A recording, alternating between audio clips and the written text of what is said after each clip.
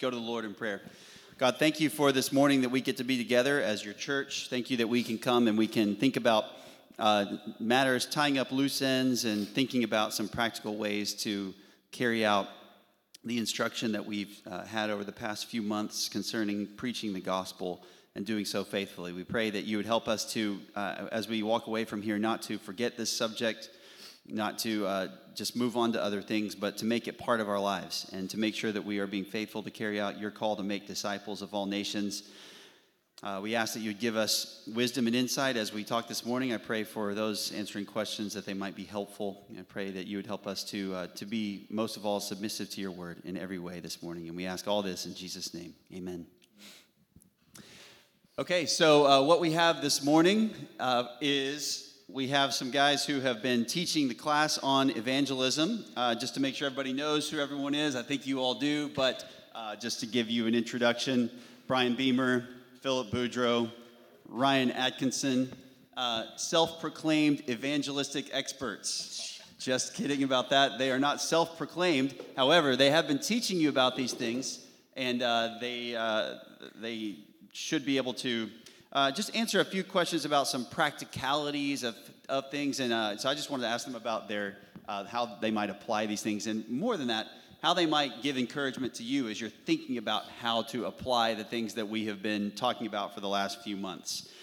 So I wanted to just ask them a few questions. And some of these I will just ask specific people. But others, this can just be for anyone. So guys, as you think about, we'll just start with this. As you're preaching the gospel, one of the hardest things is just kind of worried about the objections that people are going to have, the objections that people will have to the gospel. So as you've tried to tell people about the gospel, or as you've heard other people telling people, or as others have brought things to you, what are the most common objections that you hear that you have to deal with that it might be helpful for someone to prepare for? Have you thought about that before? What kind of objections do you hear the most in your evangelistic opportunities? And that can not just be when you're directly preaching, but just any time. What are the most common objections that you hear? Anyone like to offer some? Yeah, I'll start off with that because I was actually just doing this the other day at work. And one of the common thing I always hear is definitely states that, well, that's what you believe. It's not what I believe. And really goes back to you believe the Word of God, and I don't believe the Word of God. And so it goes from trying to continue to you have that. I have a tendency to try to then prove that the Word of God is the Word of God, right? So then how we go about that is definitely different ways. But what I have to keep in mind is the Word of God is truth, and it is the only truth. So you stick with that. Whether they're recognizing that or seeing that or not, you still use Scripture to support Scripture to go and to minister to them. So I think that's one of the biggest things I get, especially this day, is that it's man written. You go through all that, so you're just trying to go through that and show them that the Bible is the truth. Because if they don't believe that, then they're not going to believe anything else that comes out of it a lot of times. Okay, so you're dealing with layers of what is the nature of Scripture, what is the proper way of thinking about interpreting Scripture, right? That's just your interpretation. That's just what you believe. That's just what you think. And kind of the underlying assumption of that is there are multiple valid interpretations, or there are zero valid interpretations, and that's just yours and that's just mine. So it might be helpful to try to persuade people from the Scriptures to show them that that's not the case. Passages that might come to mind. Anyone think of something that would be able to respond to something like that? What passage would you go to?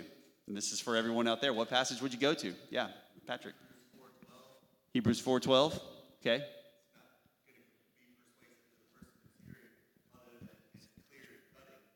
Mm-hmm. The Word of God is living and active, sharper than any two-edged sword. Mm-hmm. Mm-hmm. Yeah, any other passages come to mind when you think about that? How would you respond to someone that says it's just your interpretation or would try to undermine the nature of Scripture?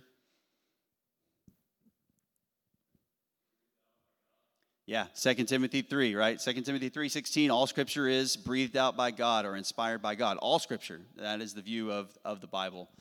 Of course, you can also point to Jesus' words where he says the Scriptures cannot be broken, right? John 10:35, when he says in Matthew 5 that the law and the prophets will all be fulfilled, not one jot or tittle. So what does Jesus say about Scripture is also a very important thing sometimes in people's mind. Okay, good. You guys have anything to add to what Ryan said on that? Common objections? Yeah, I can add a little bit.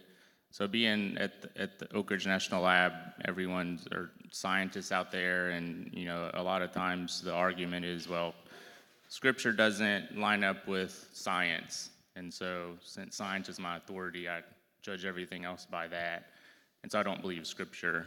And so that's an objection, but I think we always need to remember that the core message that we want to get to people is the gospel.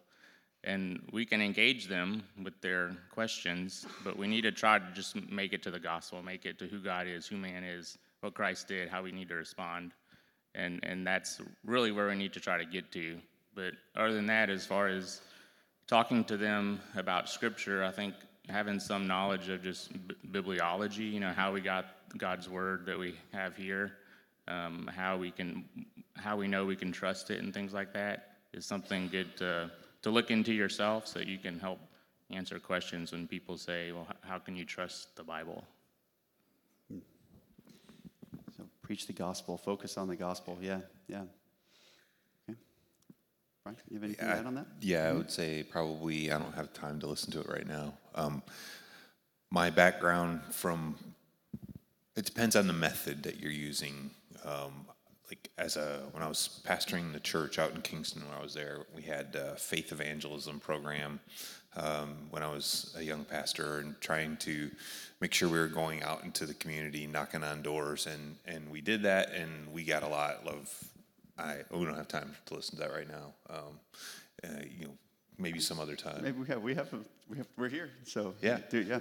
Yeah, I'm saying that's what I would get. Oh, we don't have time. Okay. Yeah, I got you. People would say we don't have time to listen to that right now. We got an hour right now. Okay, we got an hour. To talk about we're not this. that close to the end of the session. But that's what they would use it as an excuse. I don't have time to listen to you right now, and so they try to push you off. And of course, Scripture says, "Behold, now's the accepted time. Today's the day of salvation." You want to bring the weight of eternity to mind for them, that as quickly as you can, see if they would continue the conversation with you without being disrespectful. Okay. Well, just playing off of that, I wanted to ask, how would you act with someone you see regularly, okay, not just someone that you pass on the street or something like that, but someone you see regularly who just explicitly tells you, I don't want to hear this from you. I don't want to hear the Bible. I don't want to hear the gospel. I don't want to hear your Jesus stuff. What would you say to them? Would you continue to preach to them? Would you look for an opportunity? How would you think about that if someone just comes out and directly tells you, I don't want to hear this anymore? They're basically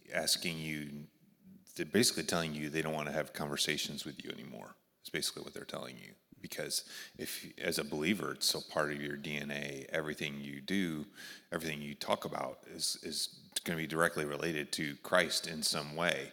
And so I would try to help them understand that what you're asking me to do is, virtually impossible, because otherwise we're not going to be able to ever have conversations. So you'd even just let them know, this is so much a part of who I am. We're not really going to be able to just have an ongoing relationship very much, or ongoing conversations about much of anything. Yes, I've had to do that. Mm-hmm. So that's what I would do. Mm-hmm. Yeah, kind of along the same veins, I would let them be the one that decides I'm done with this relationship, rather than you saying that, and us just continuing to be the believers that we should be. Talk about church and God and what you're reading to them, and not be obnoxious about it. But when they ask you, how was your weekend, tell them what you did, that you went to church and then you had a potluck after and you talked to this guy about this theology and all, just be truthful and don't hide it. Yeah, and I agree with that. I think in the South, people aren't as rude as to tell you, come out and say, I don't want to ever talk to you about this again. But when you deal with, so for instance, my family, my mom and stepdad and them, they're not believers. And so we let our lives speak. but we don't hold back. When it's family gatherings, we pray. We talk about it. We've had most people know we've had a huge instance lately with my son who got hit in the head of a tree, and a lot of my work people know, everybody I call on, and when they ask you these questions, that's crazy that happened. And my response has been, yeah, it's been crazy, but now my response is, no, God wanted him to get hit in the head with a tree. And you just see the faces I get when I say that, right? Because it's like, hey, why would you think God, because God had a plan. We don't know it. It may be for one person to hear his testimony through the whole thing. But it's like God hit him in the head with a tree.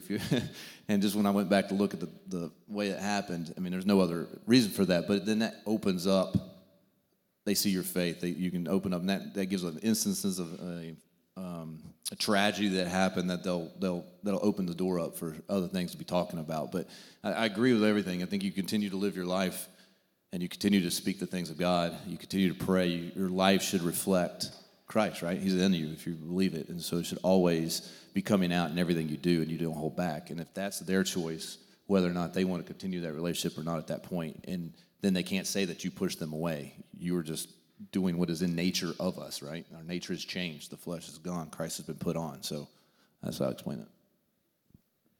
That's good, Ron. If I could just kind of spin off of that a little bit too, and just ask you specifically. Of course, you guys can jump in if you'd like as well. But recently you guys have gone through a lot, right? Silas had the injury, and he's in the hospital for a number of weeks, and just so much went on there. But you guys were pretty diligent to make sure that people were hearing the gospel through this, and were thinking about the state of their soul before God. What would you say were the kinds of things? If you can evaluate it, what are the convictions that you had that enabled you to make that a focus? Well, obviously you're so concerned about your son, right? About what's going to happen, what's the outcome with him physically. But what was it that enabled you, do you think, by God's grace? What are the things you believed, or the thoughts or the ways that you made sure that, what made you think about this and do this during that time, as opposed to just kind of only focusing on what was directly in front of you? My wife, she's incredible and very strong and help. But it's because we got that question asked a lot of us, and I think the main thing went back to is our knowledge of the Word, knowing the Scriptures, knowing what it says about God, knowing His character, knowing that He deserves all the glory, no matter what happens in this world. No matter to us personally, no matter to you personally, He deserves the glory, and He is getting the glory out of this some way, somehow. And if you focus on the pity and what we're going through and not focus on that, then in effect I felt like we were sinning, right? Anytime I had a thought that would be negative towards God, which I don't think I did, but I think that would be a sinning thing, because He's doing this for a reason, and that put us through. And then, honestly, when Cindy started the blog, but we would also, the nurses saw us, right? We're praying over Silas. We're quoting Scripture. We're reminding him, even in the state that he was in, you have Scripture in your head. Keep thinking about that, because we don't know what state a person is when they're in a coma, right? But we know that the brain's still working. So we focus on that, and I think doing that out loud and hearing, and not that we were doing that on purpose, but we were just doing what we do. The nurses saw it, and it was even the first night. Haley, is that right?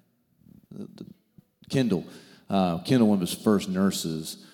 I didn't talk to her. Cindy spent time, and I'm sure she talked to her and expressed stuff, but she saw the way we reacted. And then the next night, she wasn't working, but she left a note. And it was just said, your testimony, what you've said, what we've seen in here, has really spoken to me, because I've been struggling in my relationship with God, but now it's more strengthened. And that was just touching, because we didn't see her again for a few more nights. And then that just kind of reached out. So it was just knowing the Word, knowing God's character, knowing what He's done in our lives already, and that we owe Him everything.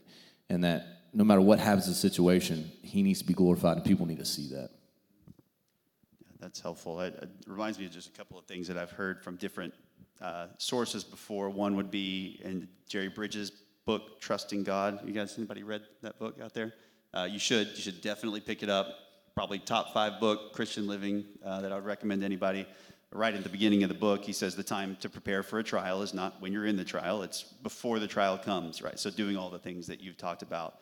And then also last year when Rocky Wyatt was here, and he talked about utilizing these circumstances that come into our lives. He spoke of his own time with his son's car accident, his wife's passing a few years ago, his first wife, and just how those things in the midst of that, trying to glorify and honor God in those. But it takes that mentality of meditating on the Scripture, knowledge of the Scriptures, and just thinking about God in a certain way that he's worthy of this, regardless of what hardships we're going through. So just preparing for those things in advance for any circumstance and be able to use those, doing that ahead of time, and preparing your character and your soul to do that.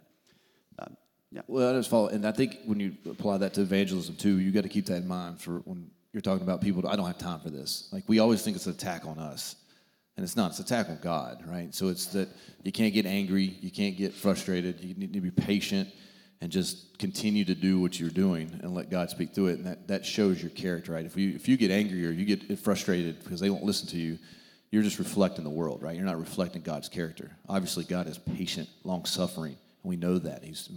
Look what he did with Israel for hundreds and hundreds of years. Look what he's doing with us in our lives. He's very patient, and we got to be patient with those we come in contact with. Mm-hmm. Yeah. Now, on that, I wanted to ask just Brian specifically, because I know you've been in different circumstances where you have been in long-haul gospel proclamation opportunities, right? Where it's not just you tell someone and then the next day they become a Christian or right there on the spot. Maybe what are some of the attitudes, some of the temptations in the midst of something like that you might go through that, whether you're tempted to react wrongly to that, or what does the Scripture tell us about that? Any thoughts on how you might think through and be faithful to endure in a gospel proclamation effort, which could be weeks, months, years long? What are the guiding principles to that? Yeah, to take off something Ryan just said. Just don't take their responses personally. I'm sharing the gospel at Skip and Kay's table. How do we know that you're not the devil trying to deceive us? That was their question back to me. Sincere question, from them. It's like I could take that personally and then be all offended about it. And God's working something in their heart where they're desirous of knowing the truth, and they're just concerned because they've been deceived so many times in the past by others who are out there proclaiming to have the truth. They've been influenced by the Mormons before. They've been influenced by Jehovah's Witnesses heavily. So, how do we continue to share the gospel without taking it personally? And one of the things that they would come back to is you'll know them by their fruits. And so they saw that consistent love. So I think that's another aspect of it. You just have to show them love and grace and kindness and patience. You have to labor along with them over the truth. Not everybody's going to be able to grasp the truth that you're sharing at the same pace that someone else would. That takes time. It takes time to process it. When we think about understanding the doctrines of grace and how long sometimes that can take. Some of us are still working through those truths. It takes time to do that. So I think you just patience, love, kindness. I don't know if that answers the question overall, but if there's, what was it again? Is there specific things? Just what kind of attitudes or principles are you thinking of to help you to carry that out properly? Yeah, not thinking you're going to close the deal, that night. You're going to get them to say the prayer right away. That's not necessarily the goal.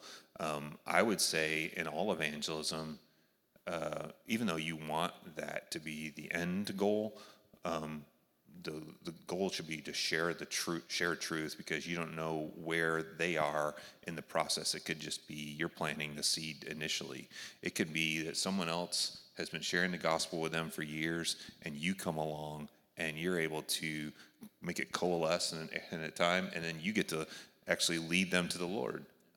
As I had that happen, we were out knocking on doors in the area where I was pastoring a church, and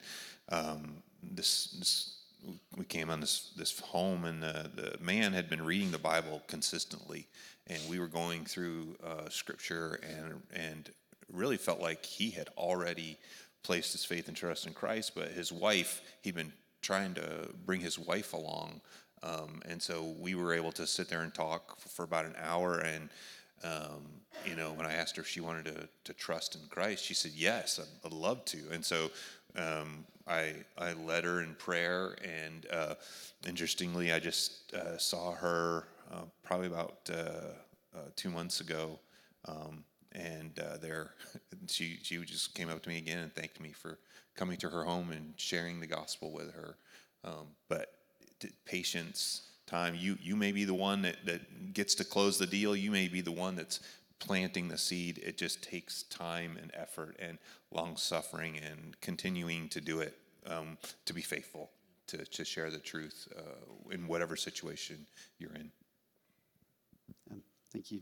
You guys have anything to add on that particular question? As Brian was talking and thinking about our long-term evangelistic opportunities, if you're a parent, your kids are the closest and biggest example of that. And you want to talk about people being able to see hypocrisy and see, if you practice what you preach, it's our kids.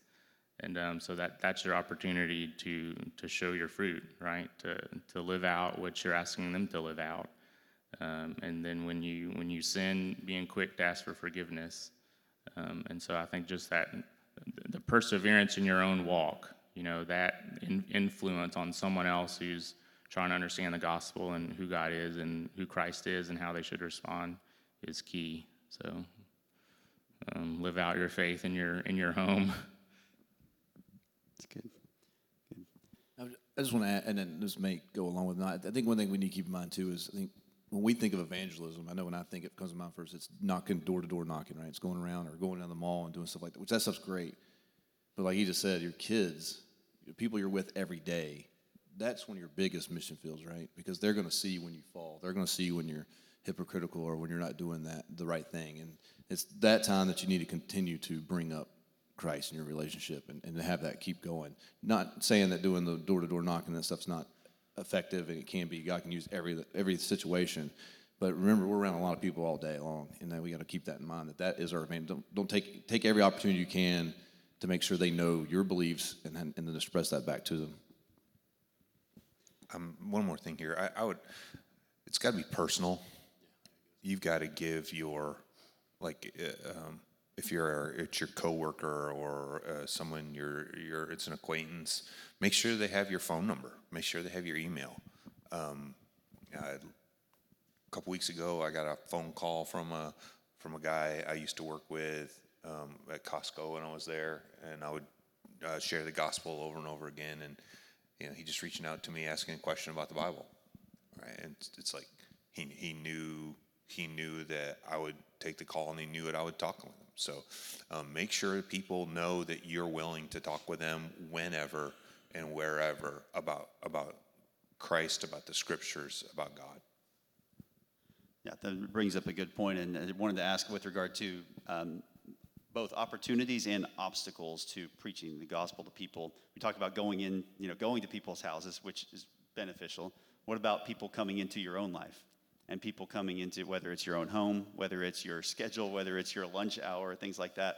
What are the kinds of opportunities you see that we miss because of kind of the default cultural way or the default way that we seek to serve ourselves and focus on ourselves, maybe in our families, as opposed to using what we have to serve other people? What are the opportunities we miss and some of the attitudes that we might need to look at and just to retrain ourselves in the way we think for the sake of evangelism? Give you guys a second to think about that if you need to. Well, I'll begin there a little bit. So one of the things that my wife and I did for a long time would be when we would talk to somebody, we had a pre-established plan that if anybody ever wanted to have a Bible study with us, it was going to be Thursday night, and we had one or two other people that we knew that if we called them and said, hey, we're going to have a Bible study because someone wants to have it with us, would you be willing to show up on a Thursday night? And they said yes. So there were 2 times where we started a Bible study because I just said, hey, we're having a Bible study at our home on Thursday night. Do you want to come? Yeah. And so I immediately called those folks, so it wasn't just my wife and I and that person, there's other people, and we started a Bible study through the Gospel of John. with them. So just having some kind of pre-established plan to have a study or to have some kind of opportunity for them to. A lot of people aren't necessarily willing to come to church on Sunday morning. They don't want to come and be assaulted by all those Christians on Sunday morning. They want to come in to your personal home first, and we have to be willing to be inconvenienced for the sake of the gospel. And I don't think we're inconvenienced enough probably in our day and age for the gospel. And I think you have to plan for that. But also, there's sometimes you just can't plan for it. Sometimes you're going to be out late talking to somebody, or it's going to inconvenience you in a way that you didn't anticipate. But making sure you have the mind of Christ in that area. Yeah, when you say that, I'm reminded of a wonderful, I guess it's an autobiography. Some of you may have read this. It's a book called The Secret Thoughts of an Unlikely Convert by a lady named Rosaria Butterfield. Some of you may have read this. Again, she was a professor of queer theory and did not want to go to church. And there was a couple that she encountered. I believe he was a pastor. Anyway, get the book and learn about, read through that. It's just a wonderful account of how someone was patiently led to Christ and converted through that kind of ministry that you're talking about, someone being willing to host someone and bring them into their lives, make time for them, and that kind of thing. So, I appreciate those answers. Yeah. Anything that you would add, guys, to that? Can you repeat the question real quick? Yeah, so how would you think through using the kind of opportunities? So a lot of times our schedules or other things like that are a hindrance to making opportunities for evangelism. How would you turn that, the way you think about those, to think about them as opportunities and use what you have, your time, your possessions, and things like that for the sake of the gospel? I think a couple things on that is, one is prepare yourself with prayer. So I've been in situations where after an opportunity happens, like a perfect opportunity for me to talk about spiritual things, I missed just because I didn't have that mindset. So I think daily praying for opportunity and that God would give you the mind to see it, the words to say, the scripture to recall, all those things, ask for his help. And then another thing is be good stewards of the things that God's given you. So share what you have. Share what you have with believers and unbelievers. And, that's both things and time. And, we need to invest that time, as I think Brian mentioned earlier. It takes time to witness and evangelize to people and have those long-term relationships where you can talk to them. So you're going to have to sacrifice. You're going to have to give up time doing something else to be able to talk to them. So we should be willing to do that. That's good. Thank you for that. Let me change the subject a little bit and ask you, if somebody was this is going to be a two-part, but first part would be, if somebody is a new Christian, relatively new Christian, and they want to preach the gospel. Philip, you've touched on this a little bit in a few weeks ago in a class, but how would you help them to preach the gospel to their friends? How would you help them to preach the gospel to people in their family, and certain pitfalls and things like that to avoid as they start to do that? So maybe you can just, if you have any additional thoughts beyond what you already said, or things you want to repeat, and then guys, if you have anything that you'd like to add to that. But what kind of things would you tell them if they said, how should I be careful to evangelize faithfully and be godly and wise as I go about this as a new believer? I think I talked about this a few weeks ago, but just to reiterate, you can be friends with unbelievers. I think that a lot of times we think that we can't do that, that as believers we can only have friends who are other believers, and that we should spend all our time at church. And it's not true. We're supposed to love our neighbor, right? It's not love your Christian neighbor. And so we need to be okay with having friends that are unbelievers, and also think about that properly. But just like what Greg said, is that's a gospel opportunity. Since we love them, we care about their soul, and that they have an eternal soul. What's going to happen to them when they die? We care about that because we love them. And so our main message to them is the gospel. and just living the gospel out too as you spend time with them, so that they see that in your life. They know that what you're preaching is real. So that's what I'd say. Yeah, good. Anything you guys would add to that? I think it's not a twofold question, two-part answer, right? So I think you have two sets of people, maybe more, but you have those who have been going to church, who've been studying for a while, so they have some knowledge, right? And then it clicks. God opens their heart, lets them understand, and then they have tons of knowledge. And so you got to, and because I was kind of like this, right? And so especially doctrines of grace and that kind of stuff, and what I would suggest and warn people is, in the sales industry, you say, don't do a data dump, right? So when you're going out, you don't have to tell that person everything that you've learned, every hard But they doctrine. need to know it, right? They need to know it all. They need to know it all. And they need to know it now. And and if they don't, I mean, because I've struggled with that for a long time. How much of the gospel do you have to know in order to be saved, right? And if you go to Scripture, it's not really that much. I mean, you know your heart. But I would warn people of that. Just be patient. You'll have time. Don't do a data dump. Especially don't try to hit every hard doctrine there is out there that's most complicated that. And then you have those who hear it for the first time. You know, and you've seen that on the mission field where you go out and you witness to somebody and this is the first time they're hearing it and they are just excited. You don't have to worry about the data dump. You just got to worry about them doing the correct message, right? And I think it's encouraging them to first you don't want to quench the spirit in a way of saying, hey, go out and tell all your friends about Jesus. You want them to do that. But you want to be able to make sure that if you're here locally, that they're coming to church and that you're discipling them and you're taking the time to be with them and show them the proper steps in evangelism, right? But if you're on the mission field and you only had a week there, that you're pointing them back to the church. Get them into a good, solid church. Get them hooked up with a pastor or somebody in that church that can teach them the proper way to do it, so they're not misleading or they're not adding to, and they're not making bad decisions. Not because they want to share the gospel, but because they just don't know. So I think you have kind of those twofold things on this. Yeah, I would say be faithful if you're a young believer, be faithful to share the gospel. You don't have to know everything. All you have to know is what you know.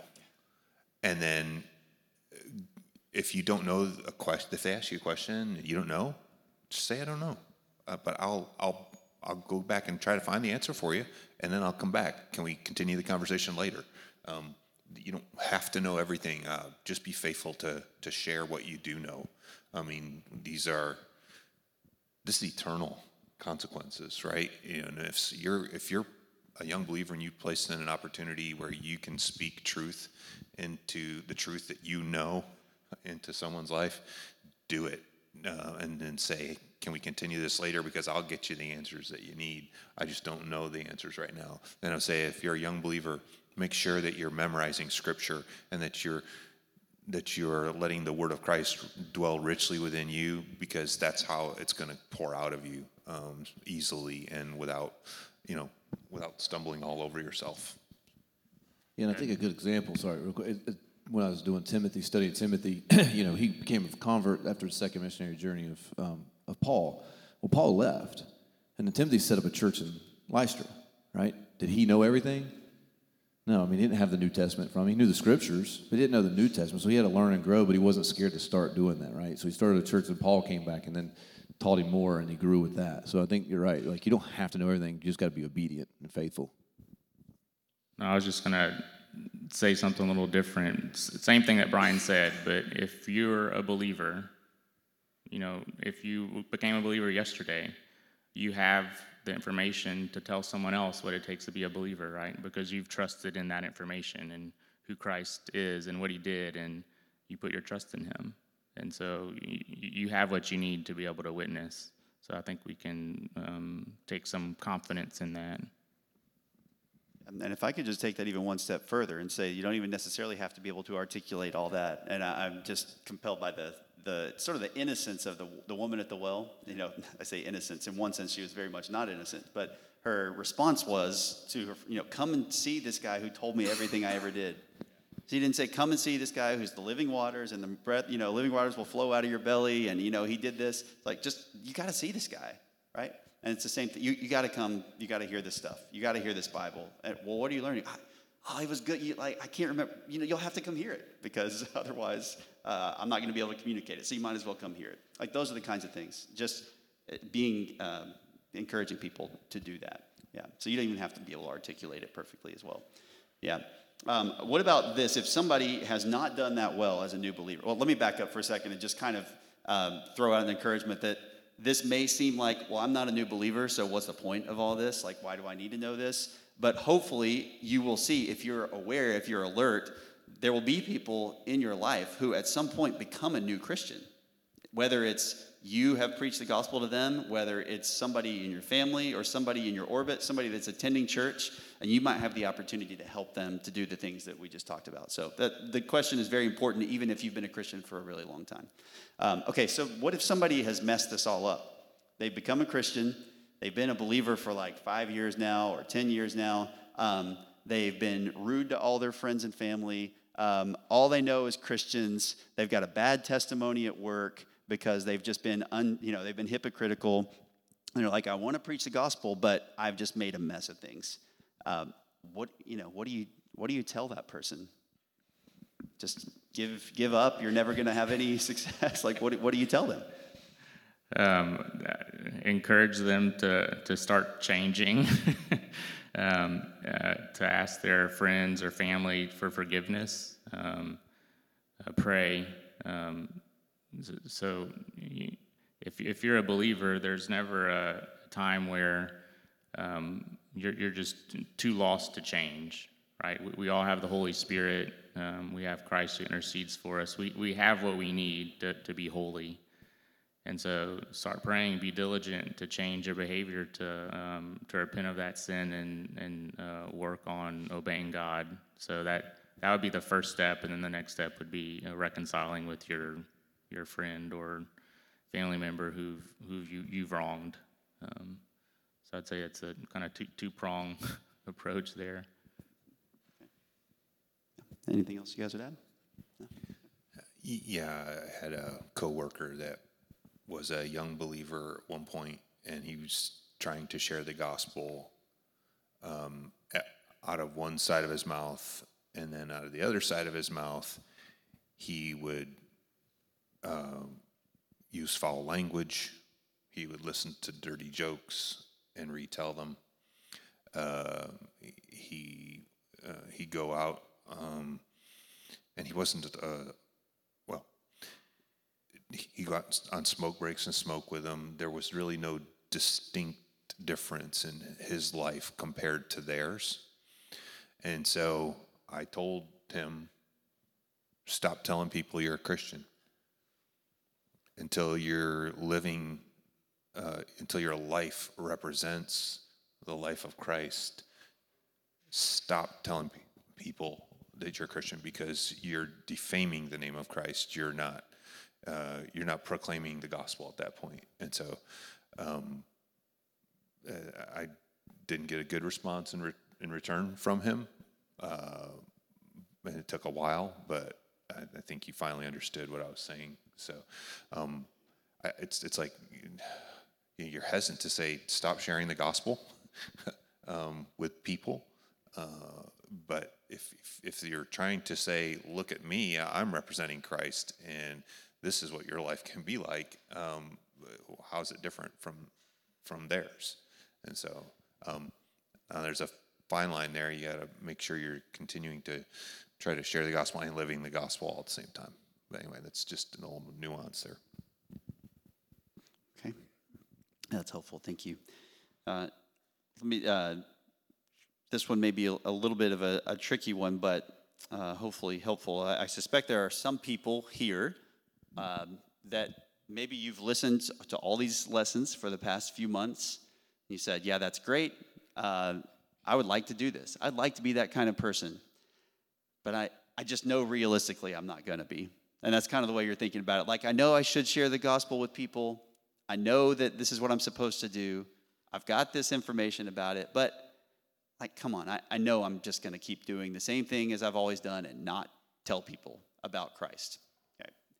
If someone has that kind of despairing, despondent, throw in the towel kind of attitude, how would you encourage them based on what we've learned, any scriptures that may come to mind, how would you encourage that person to jump out of that despair or that apathy? It's commanded. Okay, right. It is commanded, right? So go out and disciple, make disciples of all nations, baptize in the name of the Lord Jesus. I mean, so in the name of the Father, Son, and Holy Spirit. I mean, it's because I can kind of relate, right? It's not comfortable. It's nervous, but the more you do it, the more that it becomes natural, right? And so I would say first it's command and follow His command. You know, Jesus says, "Those who love me will follow my commands," right?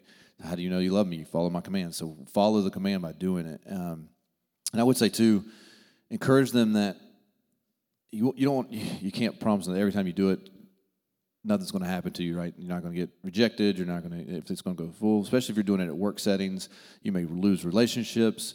But I will say, the more that I am faithful to it, and I'm not, in a way, say scared to share, it's amazing how God will open up people's hearts, or they'll open His minds, or He just gives you the confidence to do it, and then the Spirit comes out, and it's just like, so I was talking with an office manager the other day, and I know in the past we've had conversations, and she's an atheist, and it kind of combated a little bit, and then so I kind of backed off, and then the other day I was talking to her, and she has a 4-year-old little girl, and she's like, "I really want to get my girl in church." And I mean, she probably saw my face, and I was like, "What?" I was like, "Hold on." And it starts a whole conversation. Now I was kind of like, I'm not trying to be disrespectful here. I will be honest, but you're not a believer. You're confessed atheist. You don't believe in God. Why would you want your daughter in church? But it opened up a whole new thing. And at first, I'm kind of like, right now is my time to just go on the attack, right, and just to preach that. But then it's like, no, I need to be gentle. I need to share with her, and then encourage her to get her daughter in a good church. And then I started thinking about what churches in her area are good churches, so to make sure she doesn't go to a bad one. So because if her daughter starts hearing it, she's going to bring it home, and hopefully the gospel will spread that way. But the point is that I didn't knowing that this person is atheist, I didn't back away from it, and I have confidence in that. And I think it just takes that. The more you do it, the more you'll build up the confidence, and more it just becomes, it's just Christ in you that just you let Him come out. But the biggest thing is it's a command. We're commanded to do it. I would say it's like any other area of sin in your life. If you're despairing, what do? You're part of a body of Christ. You seek accountability. You seek help. It's no different with sharing the gospel. If you're despairing in regard to this particular aspect of the Christian walk, find someone in your congregation who you know that has a passion for it and is doing it, and ask them to help you. Ask them to come alongside you and walk this journey of evangelism with you. And I almost guarantee you, if you ask anyone here, they're going to say, "Sure, I'm scared myself, but I'll do it with you." So don't despair. Find a brother or sister in Christ who knows that command is true and it needs to be lived out, and ask them to live it out with you if there's a specific aspect of evangelism you're trying to do, whether it's with a neighbor or with a coworker, or with just somebody socially that you've met. Get somebody in the body of Christ to help. Yeah, I would add that we need to remember that God's commands are good. And so whenever He tells us to do something, it's for our good and it's for other people's good. And so put your faith in that. So when you think that, oh man, God's asking me to do this thing, it's really hard. I don't like talking to people. What if I forget the gospel? These things. Remember that it's a good thing that God's asking you to do, and put your faith in that, right? That it's a good thing and that He's there to help you. The other thing I would say is, I think we should all remember that progress in holiness or godliness is slow. We've all heard testimonies of people that, they're like the worst of sinners. They get saved, and the next day they say they're perfect. They've got everything under control.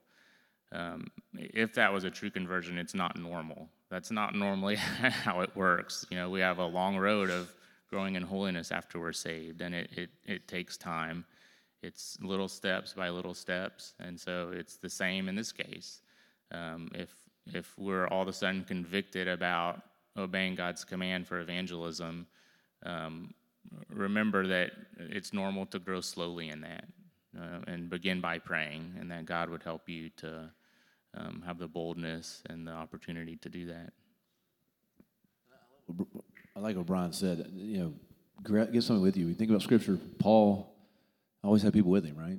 Silas, Timothy, Barnabas, Mark. I mean, he wasn't alone. Even Jesus was not alone. He had his 12 disciples with him. So the support there is huge, and don't just push that aside. And it can't happen in every situation, but it can happen in a lot. And I think it's very helpful because I know personally there'll be questions you get that I don't know how to answer. Then somebody with you has a great response to it, or has an analogy that they can come up with quicker than you can. So it's always great to be, more than just one. Okay, that's good. Let me turn and ask just a few questions on some specific, just practical suggestions when you're looking for opportunities to talk to people. It sounds, and one thing I'm picking up in particular from you, Ryan, is that it's not as if every gospel conversation you have is just, okay, so you're an unbeliever? Well, let me tell you about these 4 things. That there are a lot of different ways you come at it from. So what are some of the ways that you might encourage people to get into spiritual conversations, and do you think there's a benefit to doing that? Like, do you have to hit the gospel right away, or can it get there eventually? I think I'm probably answering my own question, that second question first, but how would you just open up those doors to spiritual things in talking with people? Any both practical ways and then even attitudes of you have to overcome in doing that? I'll just give an example of something I heard a few weeks ago. So some of you probably know Sean Huff from Grace Community Church. He works out at the lab with me, and we have cubicles, and he was in the hallway, and he met a guy from Ecuador, and the first thing he said was, "Have you heard of Nate Saint, the missionary?" And he just used that as a door to be able to talk about spiritual things, just because he knew where the missionary was from, and he made that connection. But he was so quick to go there. He just went directly there. And so, just take that as one example of something you might be able to do and how you might be able to open up a conversation. I think one thing, since what Brian was talking about, the guy who would participate in dirty jokes and that kind of stuff. And in my line of work, you can come across that kind of, not as much now in the past, but you can come across that kind of thing. And when you don't engage, when you don't look, you turn away, that opens up conversations. Because it's, why are you not doing this? Why don't you want to be a part of this? And it's like, I don't be a part of that. And it opens up your life. It gives you that opportunity to start to share the gospel you want. But like you said, you don't have to start right with, okay, this is why, because God is holy, and we're going to go through that stuff. You don't have to do that, but you just open up your life, because I'm a believer, and then it can open up the door that way too. Yeah, every conversation looking for an opportunity to take it back to the truth of God's word, whether it's directly related to the basic 4 elements of the gospel or not, to be able to have a biblical conversation with someone, to be able to open it up into that direction, looking for those opportunities just to talk about truth. And don't assume.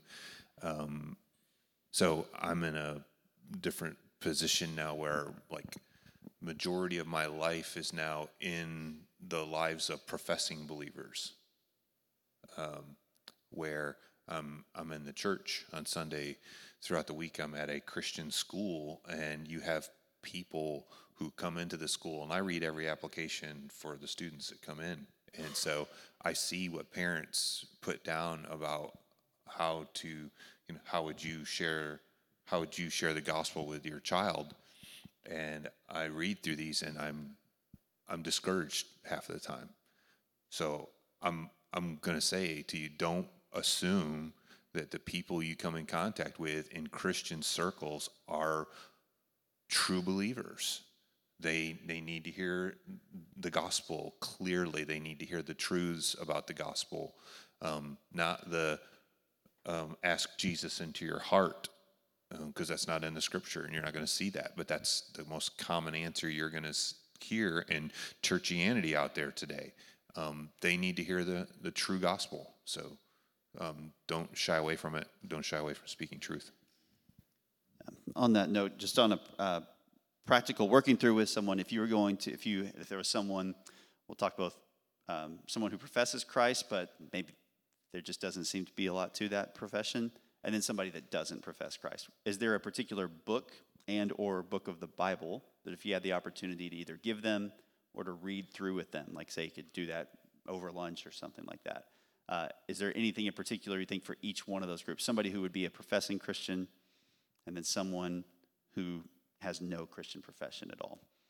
That'd be for any of you guys. Any books that you would recommend, particular books of the Bible John's? to point them to, or even other John. resources. What's that? The Book of John. That's John or the Johns. for the non-professing believer. First First John. John for the professing believer. Okay, 1 John 4. Oh, you're talking about books of the Bible too? I was thinking about other ones. Okay.